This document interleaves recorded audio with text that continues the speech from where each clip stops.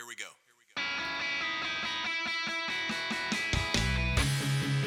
At our church, Jesus is Lord.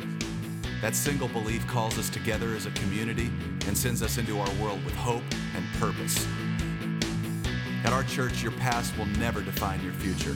There's always redemption, which means there's always a brighter day. At our church, we don't think we're better than any other church out there. We're just doing our best to become our best. At our church, we want you to believe in God, but we also want you to know that God believes in you. We are not against people who don't attend church anywhere. Instead, we pursue them with love, the very same love that's pursuing us. At our church, we're learning to serve God with all our hearts, and we're learning to worship Him with all our lives. And if you're looking for the perfect church, we're not it. At our church, we will make mistakes, but we will choose to grow from them.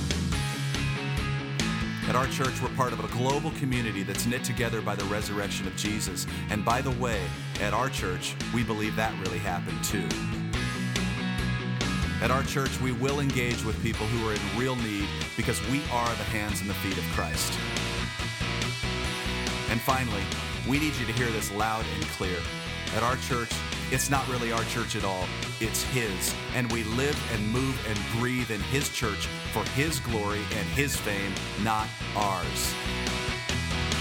So here's the invitation. You're invited to jump in with your whole heart at your own pace and to experience the life that awaits you in Christ. Friends, this is going to be good. Welcome to our church. Well, good morning. Good morning. How are you today? Well, I'm so glad, and as people start to come on in, those online, we're so glad. Put your hands together and just say, we're so glad they're watching, and that, oh, God will just continue to work in us and through us. And so we're going to go into the Lord. Let's give praise to God. Father, thank you so much for who you are. Thank you because you are a good and great God. And so, Lord, we surrender this day to you, to the audience of one.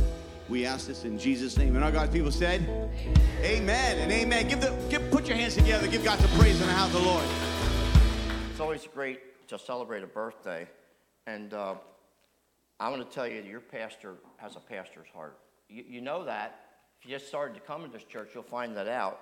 I say that because not every pastor who has the title pastor has a pastor's heart. They're not always the good shepherd. Just having a title doesn't mean that you live it out, but he does. And it's a team effort. We're sorry that Paula's not been feeling good. Pray that God will touch her. And I met this young couple. Well, they were younger then. He was younger. His wife's still young. 22 years ago, and a few after that, because we had just come to Carney's Point in '99. And just a couple of years later, you guys came here to Salem. And then we had a chance to meet at the beginning, and then your boys came to our youth group when our son Kevin and Nikki were heading up Club Encounter. So we know each other for a while. We've had a lot of fun together, doing a lot of stuff together, especially hunting. One great thing about your pastor, he likes to eat good food. Venison is the top choice of red meat, I'm just telling you. There's no additives, there's no chemicals, it's lean beef, I'm just telling you.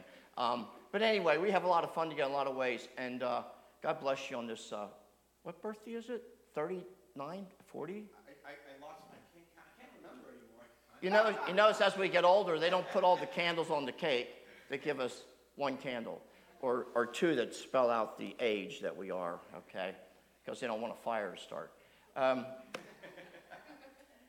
it's good to be with you today. My wife thought she might join us. She's doing nursery duty at the other First AG in Carney's Point. But thank you, Pastor Brian, for serving God, not just talking it, but living it. And that is so valuable. So you tell friends that don't go to church anywhere. You know, one of the problems in our culture is when you talk to people that don't go to church, usually they can tell you a bad experience they had about church. They can go way back to whenever, and, oh, guess what this person said and that person did, and, oh, that pastor was, and the deacon, and all that kind of junk. Tell them there's a pastor here that really loves God, and he lives it. Maybe they'll come and they'll be refreshed and say, wow, we're glad we came here to First AG in Mannington, Salem. and they'll change their life's direction. So thank you for letting me come and share on this special day, and I'm a fill-in. Kind of like you filled in for your wife this morning. I'm filling in for you. We got a lot of subs here, don't we, a lot of substitutes? How many of you like when a substitute comes, those of you in school? You know, it's just a free day. The substitute stands up there and says, okay, just be quiet. You want to read your comic book, you want to be on your phone, you want to do whatever. Just don't make any noise till the principal comes to the room, okay? I'm just a subs day, all right? Your teacher will be back, and then you'll have to learn again. So anyway, we hope that you'll plug into God daily. And you saw my thoughts because they're in the bulletin. And God wants you, believe it or not.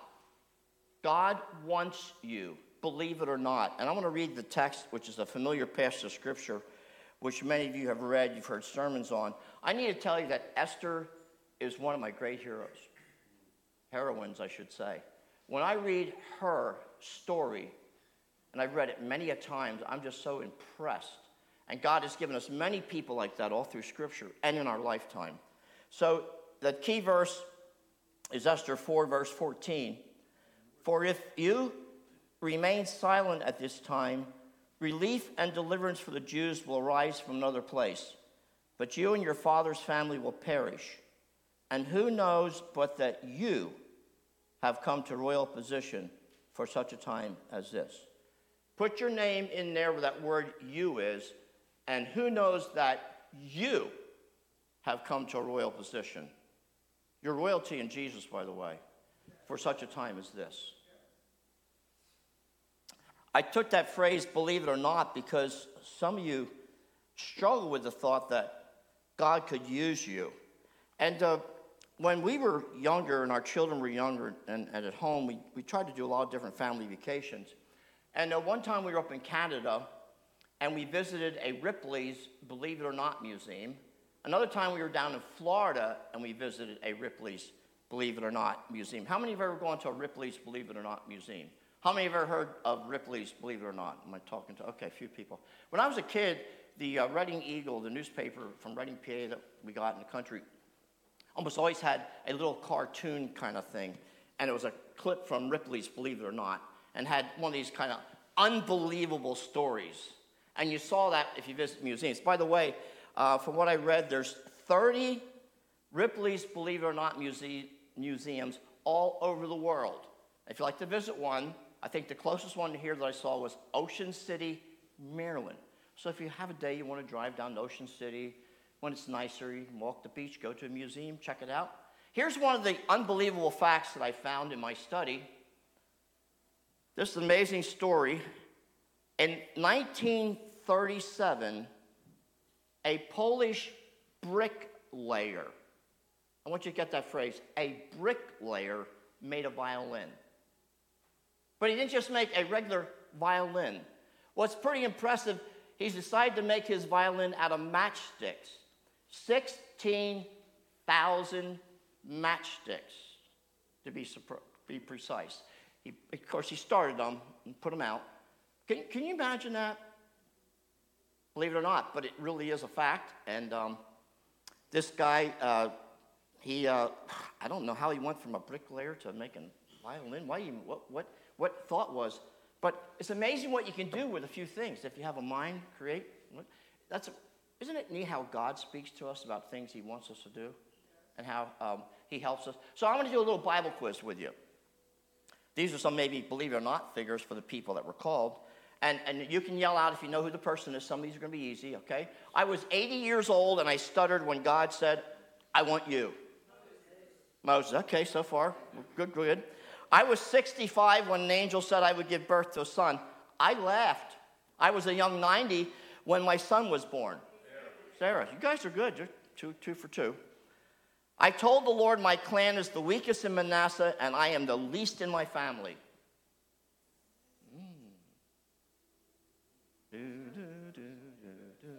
Something about the word 300 goes with this. Who said it? Gideon. Okay, that was a clue. Okay. I was overlooked by my dad when the prophet came to anoint the second king of Israel. David.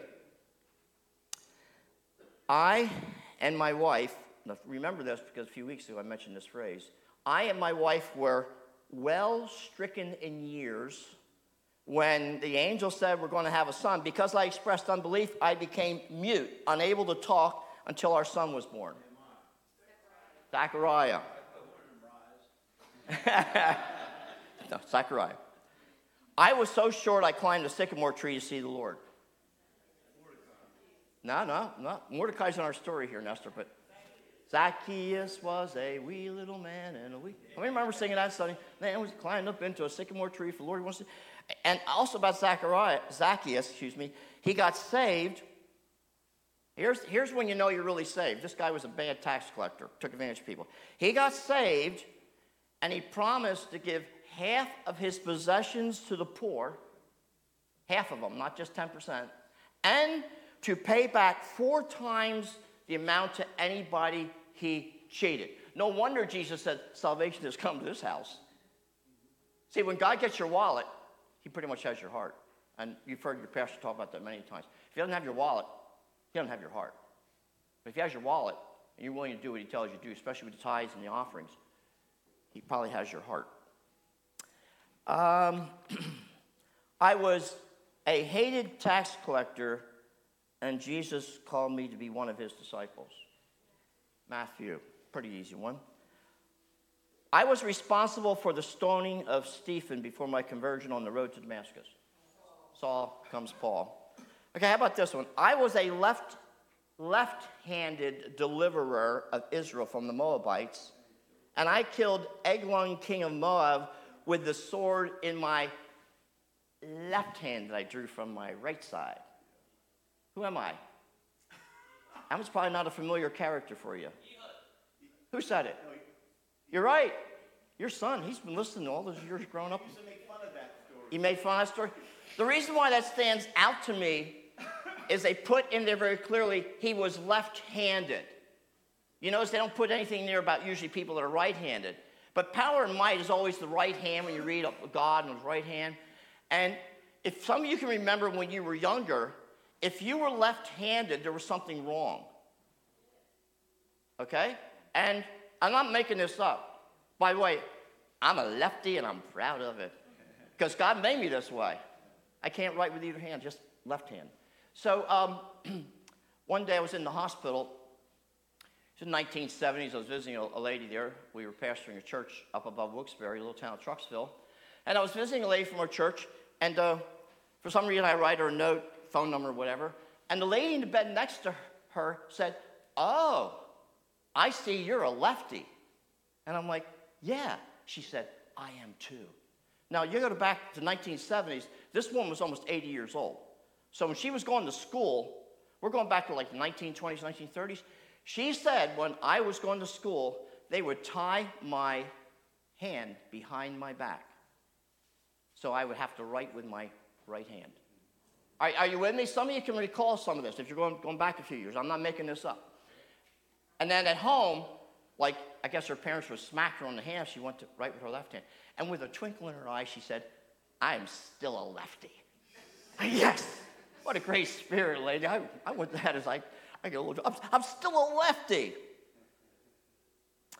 I was a teenage virgin around 16 when the angel arrived and told me I would give birth to Jesus. Okay, there's some pretty basic ones. Okay, now I'm going to ask you some questions from those who aren't in Scripture and see if you can name the names of some of these people that I'm going to mention. I was saved and called by God to be a missionary in China. In 1853, at age 21, I made my first trip to China to evangelize. I eventually founded the China Inland Mission and spent 54 years in China. Anybody else besides your pastor? I know he already has it. Okay, say it out loud. What? No, another one. Hudson Taylor. Okay? Hudson Taylor. I got an old book in my hand. Tattered, got tape. Hudson Taylor. Written by family years later. Dr. and Mrs. Howard Taylor. We're going to talk about that in a minute. History records that his ministry was responsible for bringing over 800 missionaries to the country who started 125 schools and directly resulted in over 20,000 Christian conversions. Hudson Taylor. I grew up on a dairy farm, and I got saved at age 16 at an evangelistic service where Dr. Mordecai Ham was preaching. Whoa, that was quick. I told God a number of times I did not want to be a preacher. You don't believe that? It's right here in this big book I'm working through. Story of Billy Graham. I read this from the sleeve. Billy Graham has touched the hearts and souls of millions with his message of faith. Now, for the first time ever, Dr. Graham tells his life story in a momentous work of insight. Hailed as the world's preacher, his calling as an evangelist has taken him to every nation from Europe to Asia, from major capitals to the most remote outposts. His crusades have spanned 50 years, and he's been part of history in the making and friend to every president since Eisenhower. A pioneer in social issues, he refused to preach to segregated audiences in the South. He is led by his extraordinary example of integrity. Well, that's just a little bit of the clip. Of course, this was written while he was still alive. My wife and I had a chance to participate in 2 Billy Graham crusades where we were there for the whole week. We went to sessions during the day by different speakers and so forth. And then we served as counselors. And the one was up in Boston, and then the other one was in Pittsburgh. Billy Graham has been responsible for more than 100 million people around the world. We don't even have all the stats of how many people have come to Christ with all his crusades. He did not want to be a preacher. What do I have for you, God? I'm just a young kid on a dairy farm. It's all here in the book. Here's another one. I grew up in a gypsy family, and I got saved at age 16 and worked with the Salvation Army for 6 years. I had no formal education. I had to learn to read and write. God called me to be an evangelist. I preached and sang the gospel. So preaching and singing, Pastor Brian. Preaching and singing, okay? In fact, there were times when he was preaching, he'd just break out in a song that went along with his sermon. Who am I? No, but he worked with Booth for the Salvation Army for 6 years. Key is I grew up in a gypsy family. Gypsy Smith. And here's an autobiography of him, which my wife just finished reading. Good to see you, hon. Kids didn't wear you out. Kids didn't wear you out at First AG up there in Carney's Point. Gypsy Smith. Rodney Gypsy Smith, a British evangelist born in 1860, who conducted evangelistic services in the U.S. and Great Britain for over 70 years. It was in Boston in 1896 when 116,000 people attended his crusade that Gypsy Smith was given the title of the greatest evangelist in the world. He knew that God could change lives and work through whoever came to him regardless of their wealth or status in life. He said, St. Paul's Cathedral is nothing but a glorified quarry if Christ be out of it. And my old gypsy tent is a cathedral when Christ is in it. Wherever Christ is present, stuff is happening. Gypsy Smith. My wife finished reading this book. And by the way, when you plug into Jesus, you want to get all you can, and you want to look at the lives of other people, how they lived. These kind of books, I'm partway through reading this one, Hudson Taylor. I started reading this one, and I started reading, every multitask with reading, I got like 3 books going on. And then my wife just handed me this one because she finished it. I might have read it years ago. Corrie ten Boom's Prison Letters. You want to talk about another fantastic person who served God, let out of prison. They said it was a clerical error. We know it was a God thing. And tromped all over the world telling people about Jesus. You've seen movies that Billy Graham Evangelistic Association made, The Hiding Place. Awesome. I raised 11 children, and then I answered the call of God to go to Italy as an older woman to tell my people about Jesus. Any guesses? Honey? My grandmom. No, I've talked about my grandmom before. But she's included in this list of people that you'd think, well, God doesn't want me. Believe it or not, he does want you, no matter what your situation. My grandmother came to America, and I've said this before, but it's part of my sermon. She came when she was 10 and a half years old on a boat through Ellis Island, came legally, became a citizen, along with her other family that was there. And she ended up in Reading, Pennsylvania. And in Reading, Pennsylvania, she got married. It was an arranged marriage, which was often the case. She was like 15 years old. The guy she married was much older than her. And she had 6 children with that man. And then he died. And then she married again. Had 5 more children. And then that guy died. Now, you want to talk about circumstances. My mother never met her father. My grandmother was expecting my mother. My mother was still in my grandmother's womb when her father died as part of the Spanish influenza epidemic that spread through America in the late 1900s, 1917, 18, 19, somewhere in there. My grandmother had very little formal education, but she came from Italy. She knew the Italian language. She learned English because she felt that's what she needed to do since she was living in America. She was a very devout Roman Catholic, but she wasn't born again. She didn't know Jesus as her Lord and Savior. You can be a devout person attending Assembly of God Church and not be born again. You have to make that a personal choice. I choose to follow Jesus. Just because you're a member of some church doesn't mean you're a believer. And I've said this before, my grandmother got saved because she got healed. We still believe that God heals. We still believe for miracles, as Pastor said this morning. We believe that God is still on the move, and he's touching people's lives, and he's opening hearts, and he's removing blinded eyes. My grandmother was dying of tuberculosis. It was like 1926. She was like 34 years old, and someone invited her. Don't stop inviting people to church. Someone invited her to a healing service in Reading, and God instantly healed her that night. The doctors said there was no cure. She had actually died a couple of times. They had revived her. There was no cure in the 1920s for tuberculosis, but God, who's still a great physician. She went back the next night, heard the message, and gave her life to Jesus. And then she got plugged into church. She started to read the Bible because in the Catholic Church, you weren't encouraged to read the Bible. She started reading the Bible.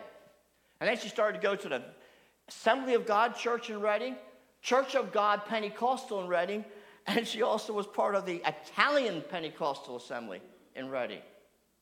And she was no nonsense about serving God. She was plugged in. There was a service one day, and she was there. And the man speaking said, all of you that would like to be a missionary, I want you to come forward. And my grandmother walked up to the front.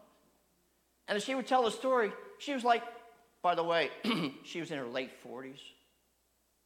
Back then, that was really old, so you're young. Well, maybe not. And there were a couple people saying, oh, Sister Caddy, he's wanting younger people. He's wanting younger people.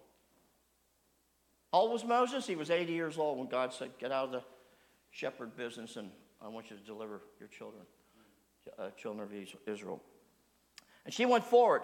And from that start, she made a decision that she was going to be a missionary to her people. That was the beginning. And God began to put things in her life.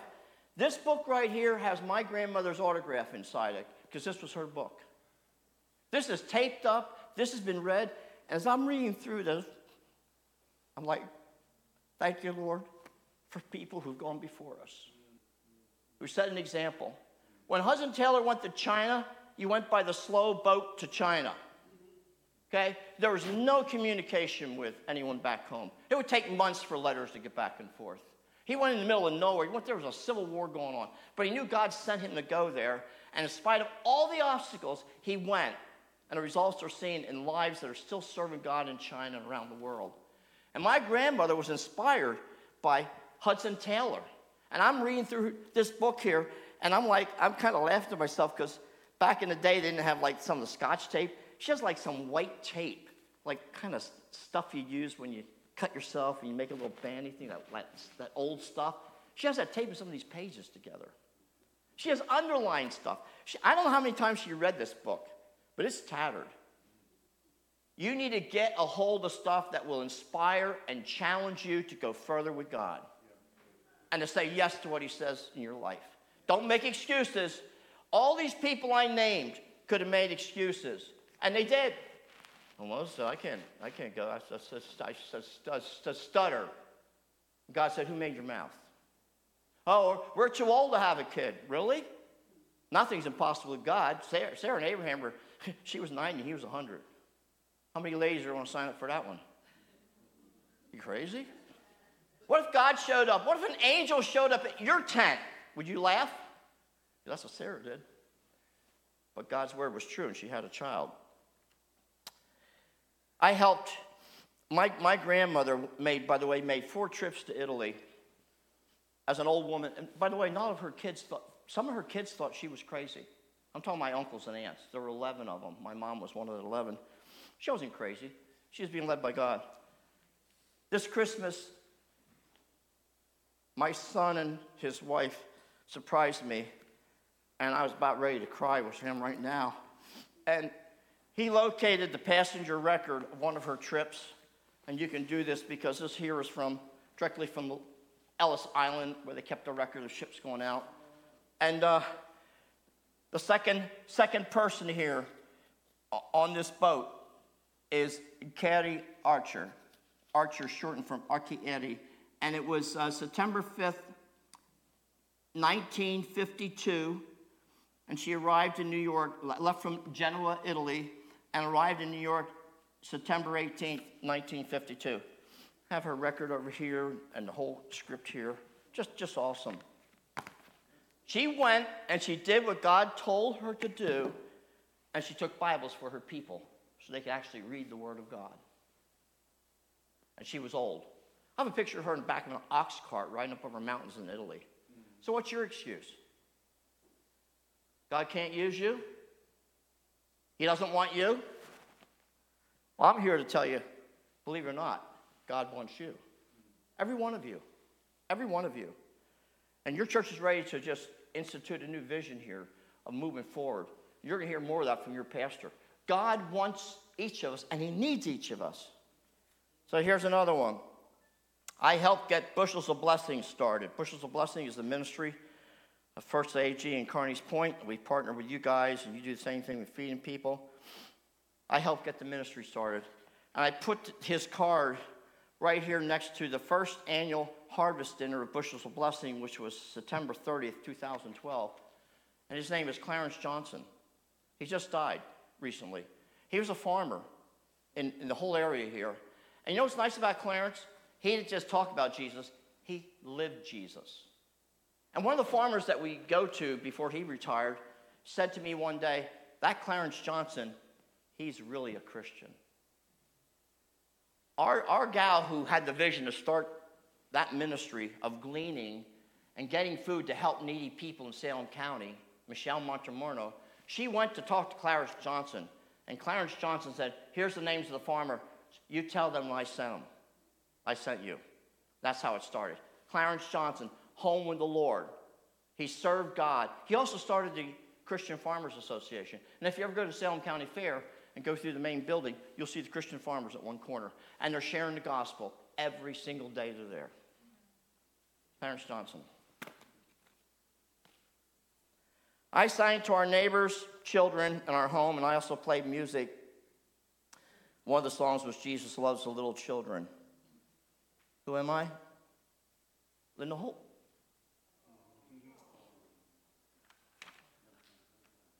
The reason I point that out is because just recently, my wife had a birthday. 39.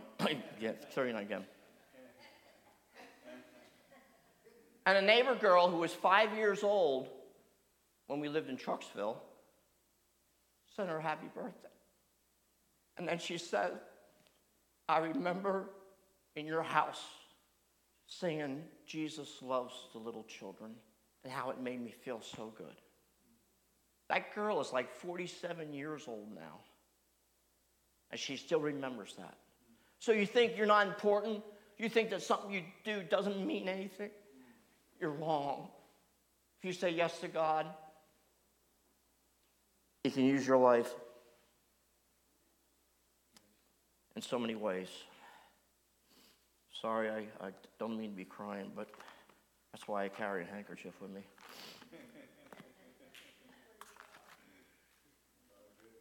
Here's a verse that you all know. It bears repeating daily. It's 1 Corinthians chapter 1, 18 to 31. For the message of the cross is foolishness to those who are perishing, but to those who are being saved is the power of God. For it's written, I'll destroy the wisdom of the wise, the intelligence of the intelligent I'll frustrate. Where's the wise man? Where's the scholar? Where's the philosopher of this age? Has not God made foolish the wisdom of the world? For since in the wisdom of God the world through its wisdom did not know him, God was pleased through the foolishness of what was preached to save those who believe. Jews demand miraculous signs and Greeks look for wisdom, but we preach Christ crucified. This church, your pastor, until the day he dies, he will preach Christ crucified.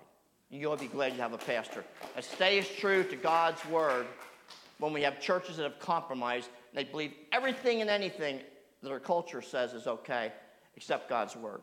We preach Christ crucified.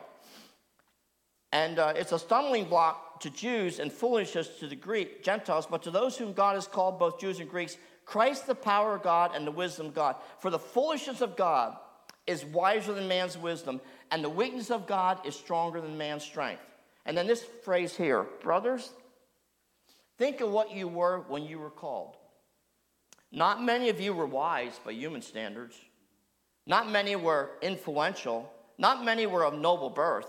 But God chose the foolish things of the world to shame the wise. God chose the weak things of the world to shame the strong. He chose the lowly things of this world and the despised things and the things that are not to nullify the things that are, so that no one may boast before him. It is because of him that you are in Christ Jesus, who has become for us wisdom from God.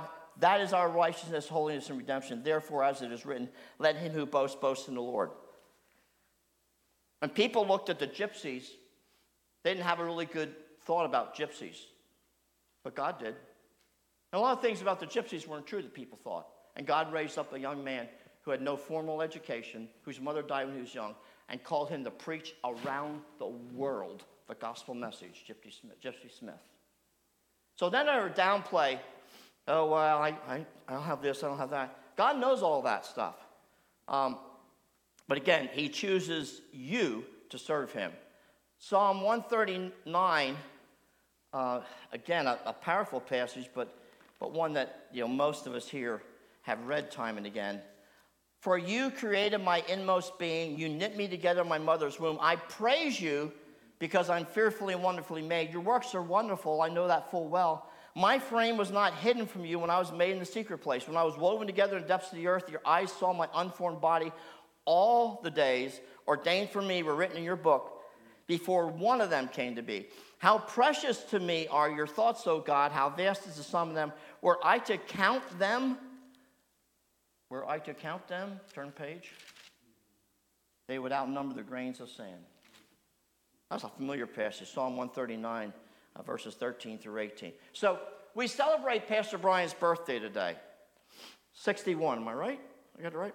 And I want to say to you today, we celebrate all of your birthdays created by God as his special treasure. He arranged the exact date of your birth. He chose you to be either a male or female, man or woman. He decided on your hair color. I know you can dye it and change it. Mine used to be dark, by the way. It snowed and it never melted. He chose your eye color. He chose your height. Everything. He determined who your parents were, who your brothers or sisters would be, where you were born, the color of your skin, your language, etc. Each person that I previously mentioned had their flaws. Isn't it great to know that God works through broken vessels who say yes to him? He is always looking for availability, not ability. You've heard this phrase time and again. He doesn't call the equipped, but he equips the called. That's why there's hope for all of us. Well, Lord, I don't have this and I don't have that. That's not what I'm asking for. Will you say yes to me? I'll equip you. I'll give you the tools. I need your heart. He's always asking for our heart. Talk about me, I was a shy kid, man. You think I'm going to stand up in front and talk to people? I'm always rushing against the clock now. I couldn't use 90 seconds in my first public speaking class in college. Like, what am I going to say for 90 seconds? Now my wife will tell me, oh, honey, it's time to... I'm not done yet, but hang on. Too short? There was Zacchaeus. Too short. I'm driving some school vans off and on, working at Riverfront with Missy, and she's a good boss under the main boss. But thank you, Missy. You keep that business together. Running that office, I don't know how you do it. That's not my cup of tea. Out on the computer and these phone calls. Anyhow, Mrs. Wren was our main bus driver for many years when I was growing up. We lived in the country. We had like 5 miles to school, many stops in between.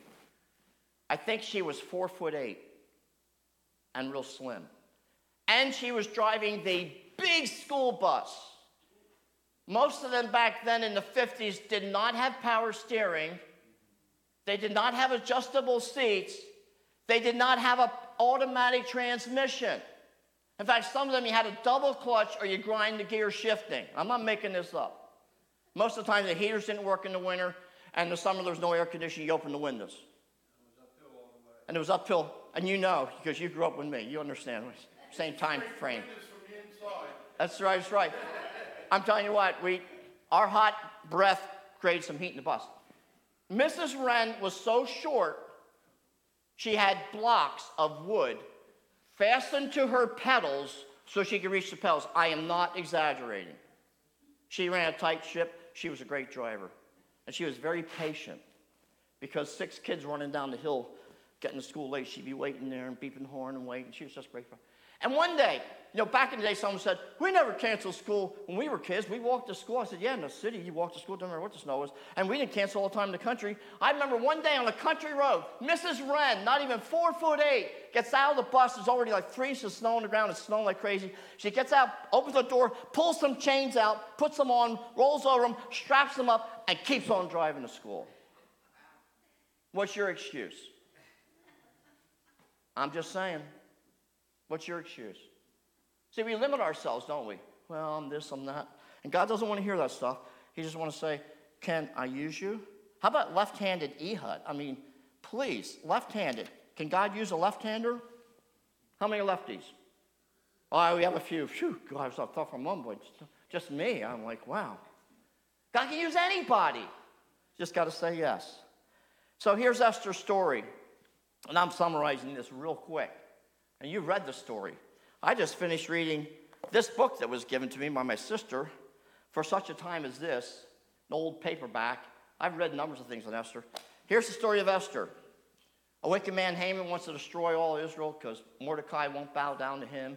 Gets the king's orders to do that, all that kind of stuff. Esther has been snatched from her family. She's as part of the group that they're looking for the new Miss America, actually Miss Persia. And there she is. And an edict has been proclaimed to destroy all the Jews on a certain day. Mordecai comes to her and he brings a message of what's happening. So here's how Esther's story is. I liken it to up. Wake up. You can write these points down. They're real simple. Wake up, Esther.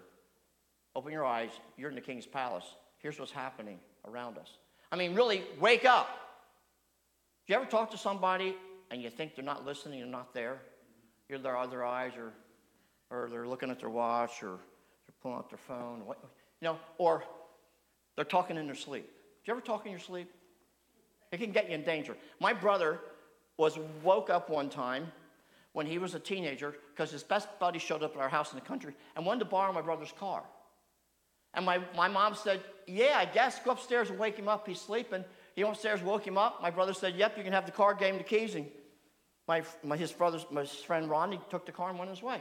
My brother wakes up hours later, goes out to get his car, and his car's gone. He has no recollection of a conversation he had with his friend Rodney. I'm not making this up. It's like crazy. He's ready to call the police.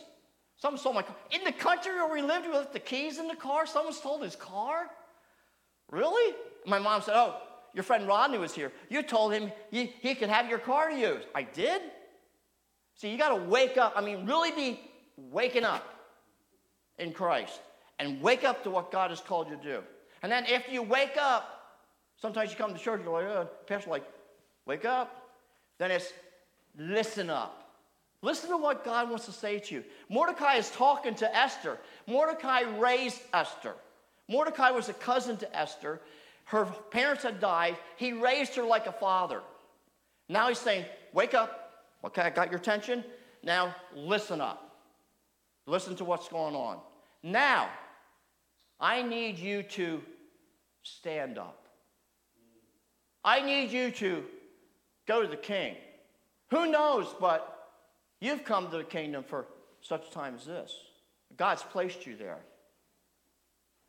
Esther gets the message, but before she goes to stand up, she needs to fast and pray up. And she told the people around her and the Jewish community, fast with me for 3 days, and I will fast. And then, after that, she went to stand up to the king and to speak up. Now, this is a great story. This is just a great story. So, what am I saying to you today? Wake up, listen up, fast and pray up, stand up and speak up, and God will show up. Don't ever forget the last part. You got to make sure you're doing what God wants you to do. We know the story of Esther, how she saved all her people. It's just incredible. And I want to say to you this verse here in 1 Peter 2, verse 9. I love this verse. So many great verses. You are a chosen people, a royal priesthood, a holy nation, a people belonging to God, that you may declare the praises of him who called you out of darkness into his wonderful light. Do you hear what he says about you? You're chosen. You're a royal priesthood. You're a holy nation. You belong to God. You're precious to him. And could I add the word matchless? You are matchless in God's eyes. Now, I want you to think of Esther for a moment. Both her parents had died when she was younger. She was raised by her cousin Mordecai, who was like a father to her. She was snatched as a teenager. Now, she didn't have her phone anymore. She wasn't on TikTok. She wasn't talking to her friends. The whole 9 yards. There were no phones, by the way, which was probably a relief for the people back then. She was snatched at around 15 or 16, that's how old she was, from her village and people by the king's messengers to be a part of the Miss Persia beauty contest for the next queen for King Xerxes, his Greek name, or Ahasuerus. I call him Aha, his Hebrew name. For a full year, she's surrounded by other young virgins being prepared for the meeting with the king. So I want to ask the question, what kind of an attitude might you or I have had?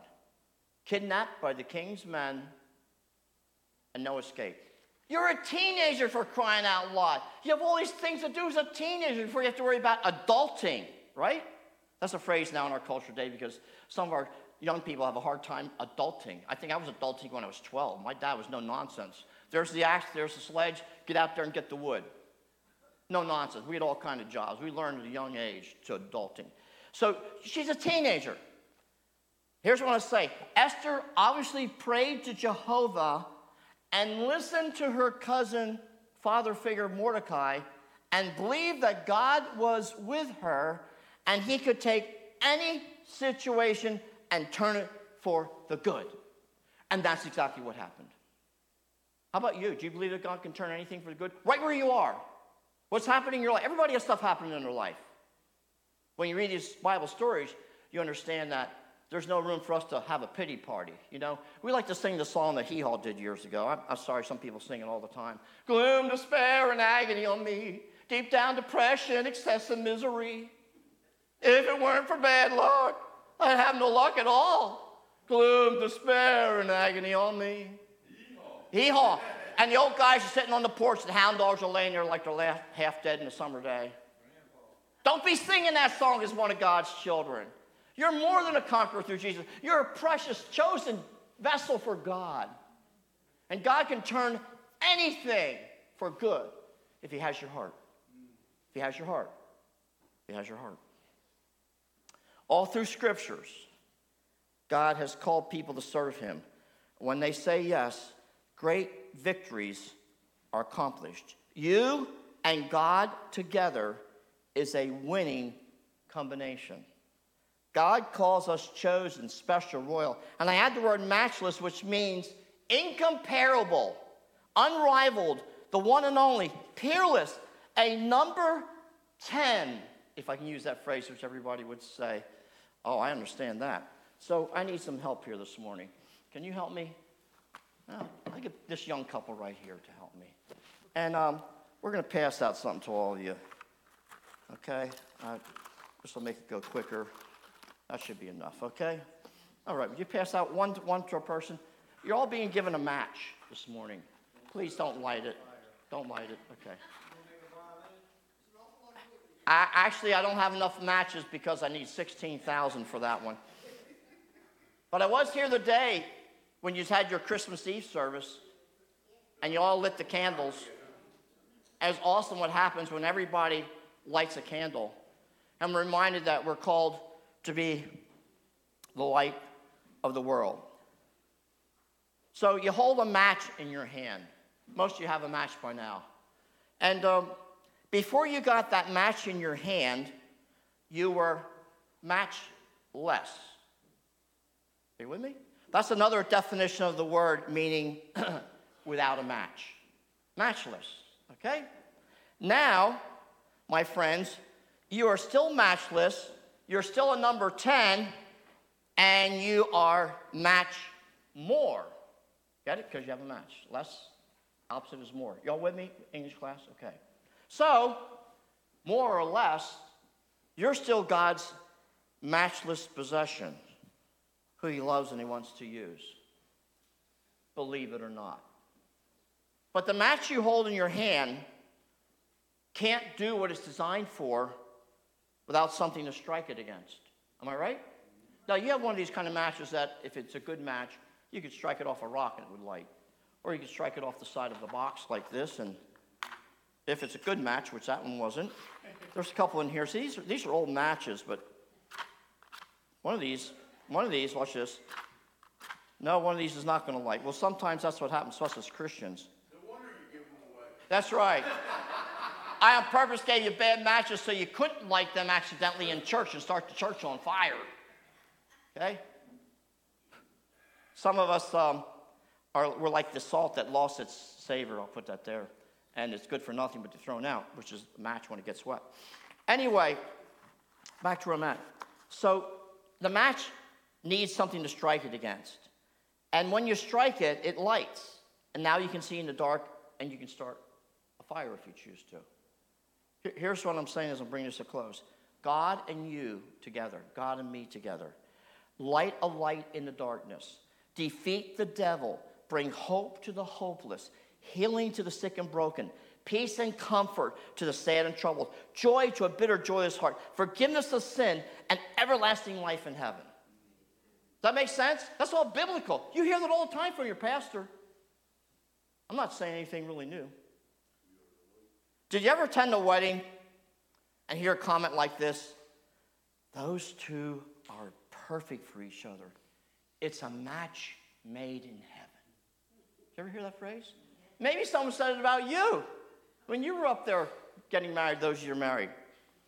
A young lady said to her fiancé, when we are married, I will help you carry all your burdens and sorrows. He said, I don't have any. And she said, you're not married yet. How many are married here this morning? How many are married? Some of you are married, you're widowed. How many know that there's a few flaws that happen in marriage, right? Okay? You're not married yet. In 1969, Kurt Kaiser wrote a song that some of us here will remember. We were living then. I was a 19-year-old. The song was called Pass It On, and the subtitle was It Only Takes a Spark. It only takes a spark to get a fire going, and soon all those around can warm up in its glowing. That's how it is with God's love. Once you've experienced, you spread his love to everyone. You want to pass it on. Remember that? Second verse, what a wondrous time of spring when all the trees are budding, the birds begin to sing, the flowers start their blooming. We're pretty close. We've finished a month or so of winter. We're getting there. It's warm out. This could be snow. That's how it is with God's love once you've experienced it. You want to sing. It's fresh like spring. You want to pass it on.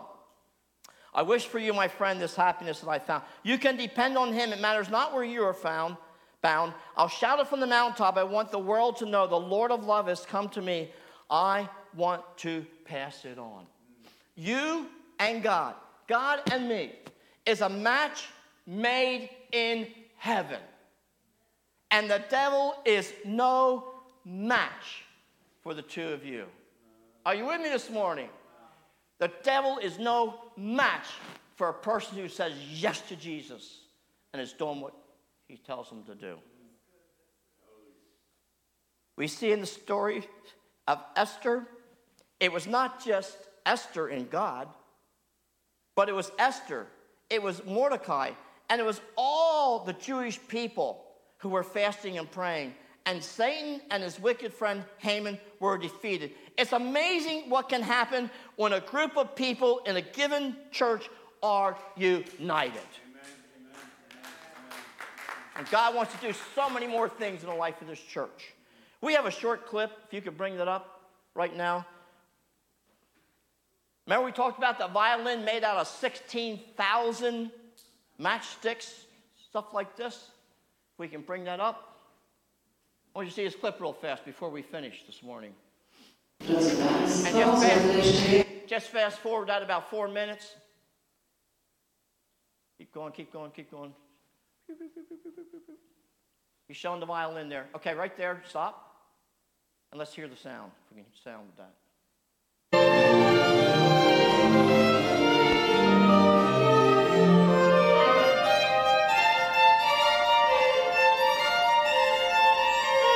Okay, you can cut it. That's the violin made of 16,000 matchsticks. It works. It puts out a beautiful sound. And I'm telling you what, when a church is united, however many there are in a church, it's amazing the beautiful symphony and what God does in defeating the enemy. And this verse in closing, this passage of scripture, which is so powerful, and I want you to take this with you when you leave. No, in all these things, we are more than conquerors through him who loved us. This is Romans 8, 37, 38. I am convinced that neither death nor life, angels nor demons, neither the present nor the future, nor any powers, neither height nor depth nor anything else in all creation will be able to separate us from the love of God that's in Christ Jesus our Lord. We are more than conquerors. You and God, me and God together, we are a match for anything that Satan would throw our way, and we win through Jesus.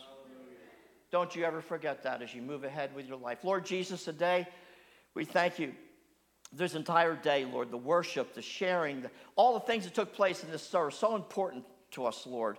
The celebrating of Pastor's birthday, Lord. We just pray blessings on him and Paul as they continue to serve this great church. We believe you have many things in store down the road, Lord.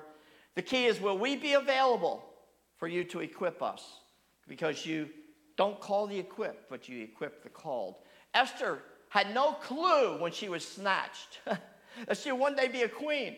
She had no clue that one day she'd be called to stand before the king, even when he didn't call her to come, and she would risk her life perhaps. But she did it because you were speaking to her, Lord. And her entire nation was saved because of a fearless teenager that did what you called her to do. God, we sometimes let the enemy convince us that the problems are too big. Our culture is so steeped in sin, there's no place to start and turn it around. That is a lie from the enemy. We see in this story, it seemed like there was no hope. The edict had gone out through all the provinces, and everybody was ready for that day to kill all the Jews. But Lord, you turned it around. So my prayer is, Lord, that we would wake up, we'd listen up, we would fast and pray up, we would stand up, and we would speak up.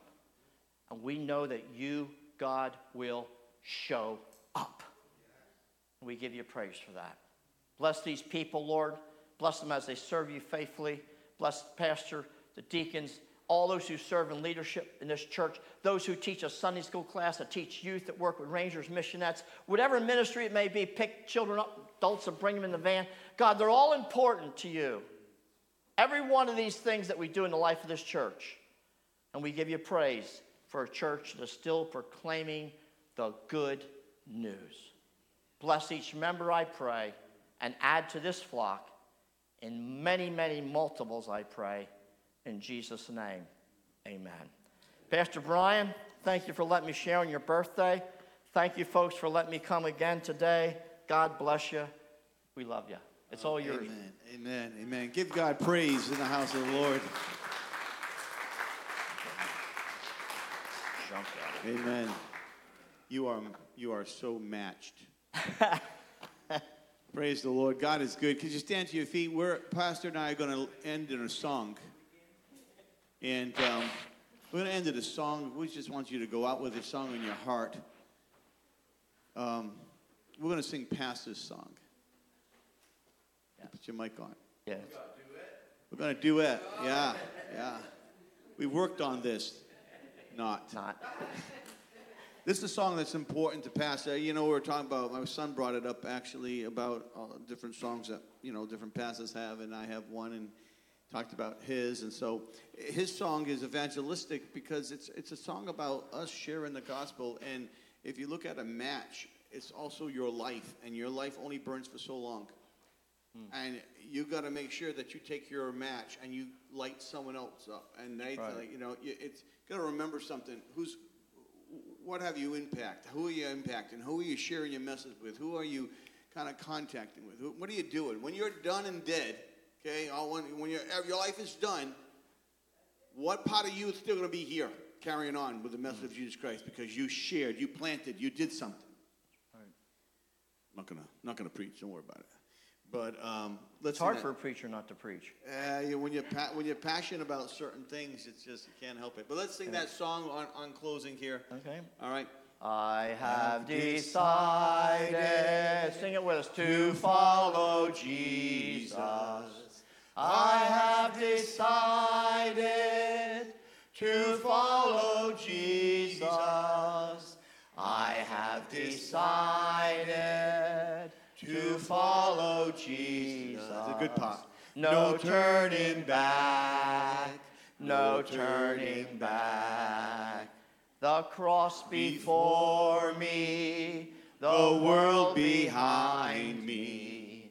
The cross before me, the world behind me. The cross before me, the world behind me. No turning back, no turning back. Though none go with I like me, this part. Still I will follow. Come on now, make that your Though prayer. none go Though none go with you, you're going to be me, consistent. Still I will follow. Though none go with me, still I will follow. No turning back, no turning back. Give God some praise in the house of the Lord. Let's go out on the highways and byways, be salt and light, make a difference. The best is yet to come. God bless you. Thank you so much for all your wishes, warm wishes. Well, we thank you for joining us today. Let's continue to believe that God is going to do a work in all of our lives and in His church, despite our current circumstances. If you would like to support the ministry of Salem First Assembly, you can do so by mailing to 430 Route 45, Salem, New Jersey, 08079, or by visiting our website at salemfirstag.org. Please join us for service next Sunday at 10:30 a.m., or you can watch service every Sunday afternoon on Facebook at Salem First Assembly or YouTube at Salem First AG. You can also listen to the message every Tuesday on Podbean. Have a blessed rest of your day. Let's remember to be a blessing and that life is living in faith every day.